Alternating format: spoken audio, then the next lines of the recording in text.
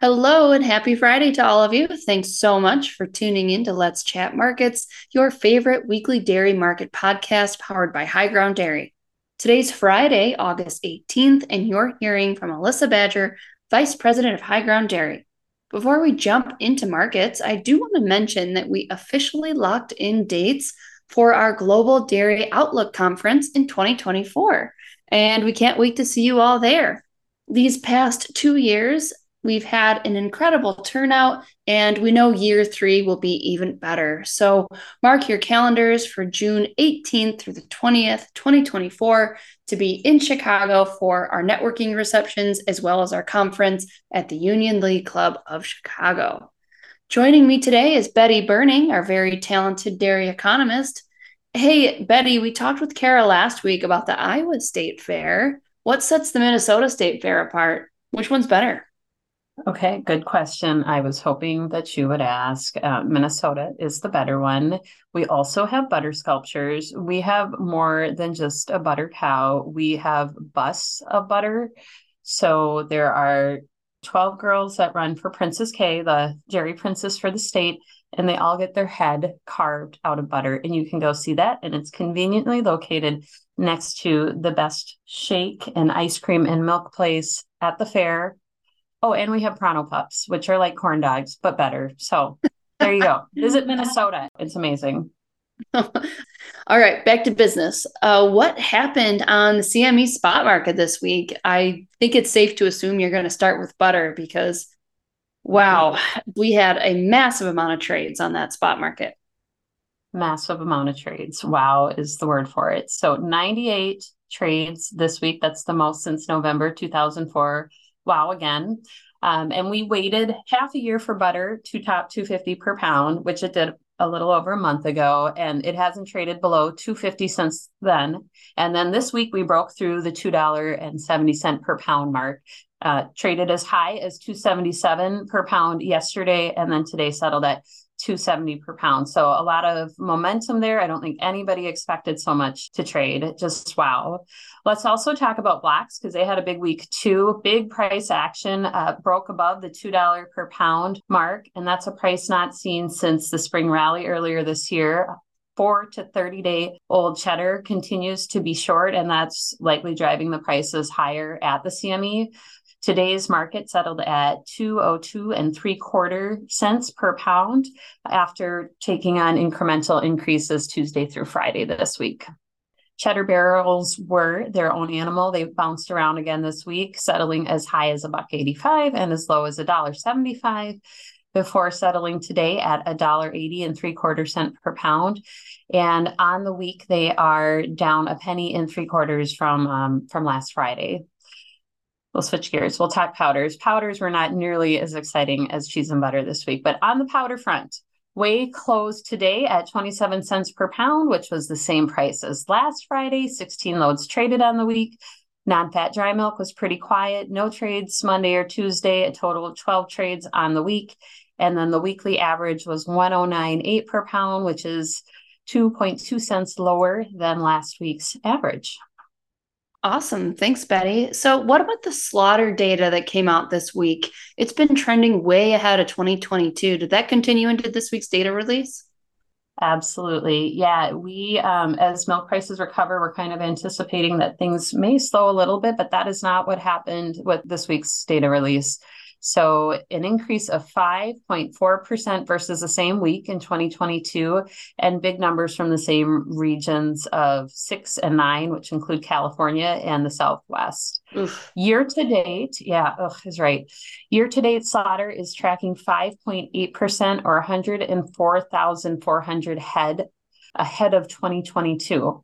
And so when I look at the gains this year, that 104,400 head, those two regions I mentioned, 6 and 9, are actually responsible for 95% of that additional slaughter rate. So just a lot of changes, I think, happening there, and feeling just the pinch of tight margins. Right. It makes sense that we saw milk come off so aggressively in those regions as well. And then in the upper Midwest, we watched the spot basis pretty closely there. It soared aggressively last week. Did that stay positive as well? Yeah, positive for the second week in a row, midpoint of $1.25 per hundredweight. So up just a quarter from last week's big jump. Dairy Market News reports that school has started in some parts of the central region and really across the country, and that's pulling class one milk. So what we're seeing is milk from the upper Midwest moving to the southern plains states to fill needs. And really right now, there are not many, if any, spot loads being offered. Milk is just kind of tight all over. So lots of upward movement in the domestic markets this week, what I cover, but global markets have kind of done the opposite. Alyssa, can you give a recap of what happened at GDT on Tuesday? Yeah, bearish news has been piled onto the Oceania dairy markets in recent weeks, from economic disruptions in China to a huge drop in milk prices as a result of demand uncertainty for New Zealand. So, heading into this global dairy trade auction event, we had higher offer volumes from Fonterra. We also got a fresh set of data from China that leaned negative early in the week, setting up for disappointing results on this auction platform. And that's what we got. It was an overall bearish event, and August proved to be incredibly negative for GDT's C2 regular whole milk powder price that now sits at 7-year lows.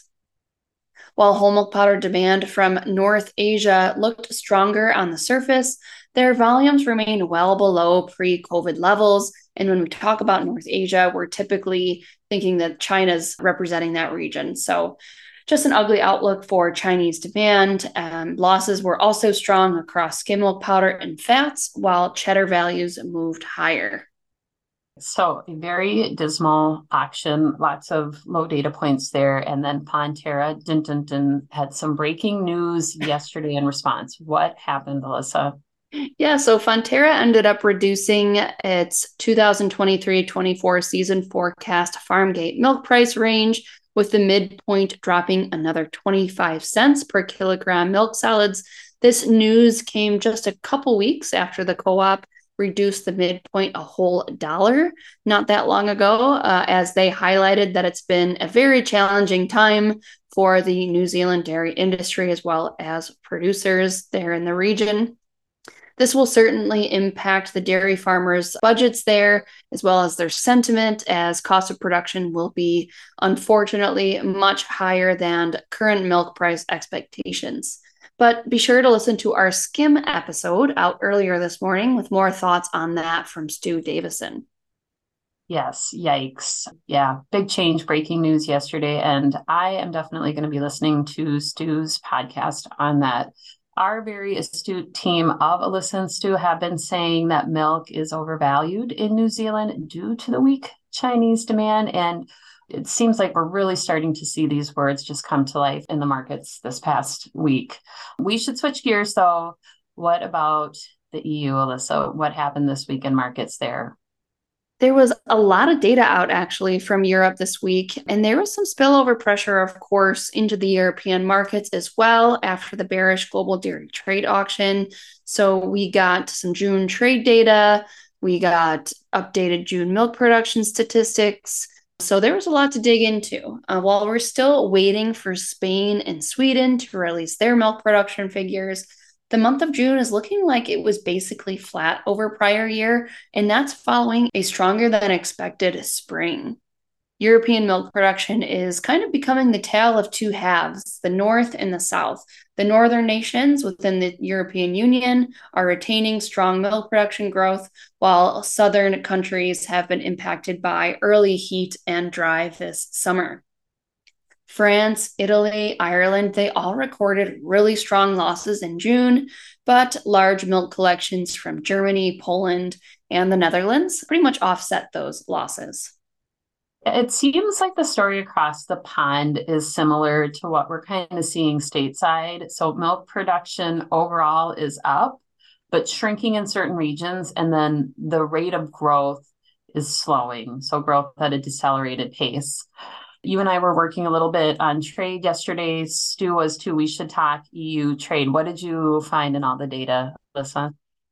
Interestingly enough, the export data was actually very strong in June, which pretty much tells us that they had a lot of product lying around. Similar to what's been shown from the rest of the world, though, exports to China were weak as a lift in dairy products moving to the Middle East, North Africa region actually expanded. In fact, exports from Europe into Algeria were the strongest since April 2014. Additionally, during Q2 of this year, as a whole, the EU achieved the strongest quarterly exports since Q3 of 2021, with shipments to that Middle East, North Africa region really driving overall strength. Well, that's a wrap on markets this week, but as always, you can find a lot more of our thoughts, opinions, and price forecasts on global dairy markets located on our company's dashboard at highgrounddairy.com. Be sure to request a free trial if you aren't a customer just yet. Be sure to subscribe so that you never miss an episode. And if you're interested in receiving more information as well as our analysis, please visit highgrounddairy.com to request a free 30-day trial today. Futures and options trading involves substantial risk and is not suitable for all investors.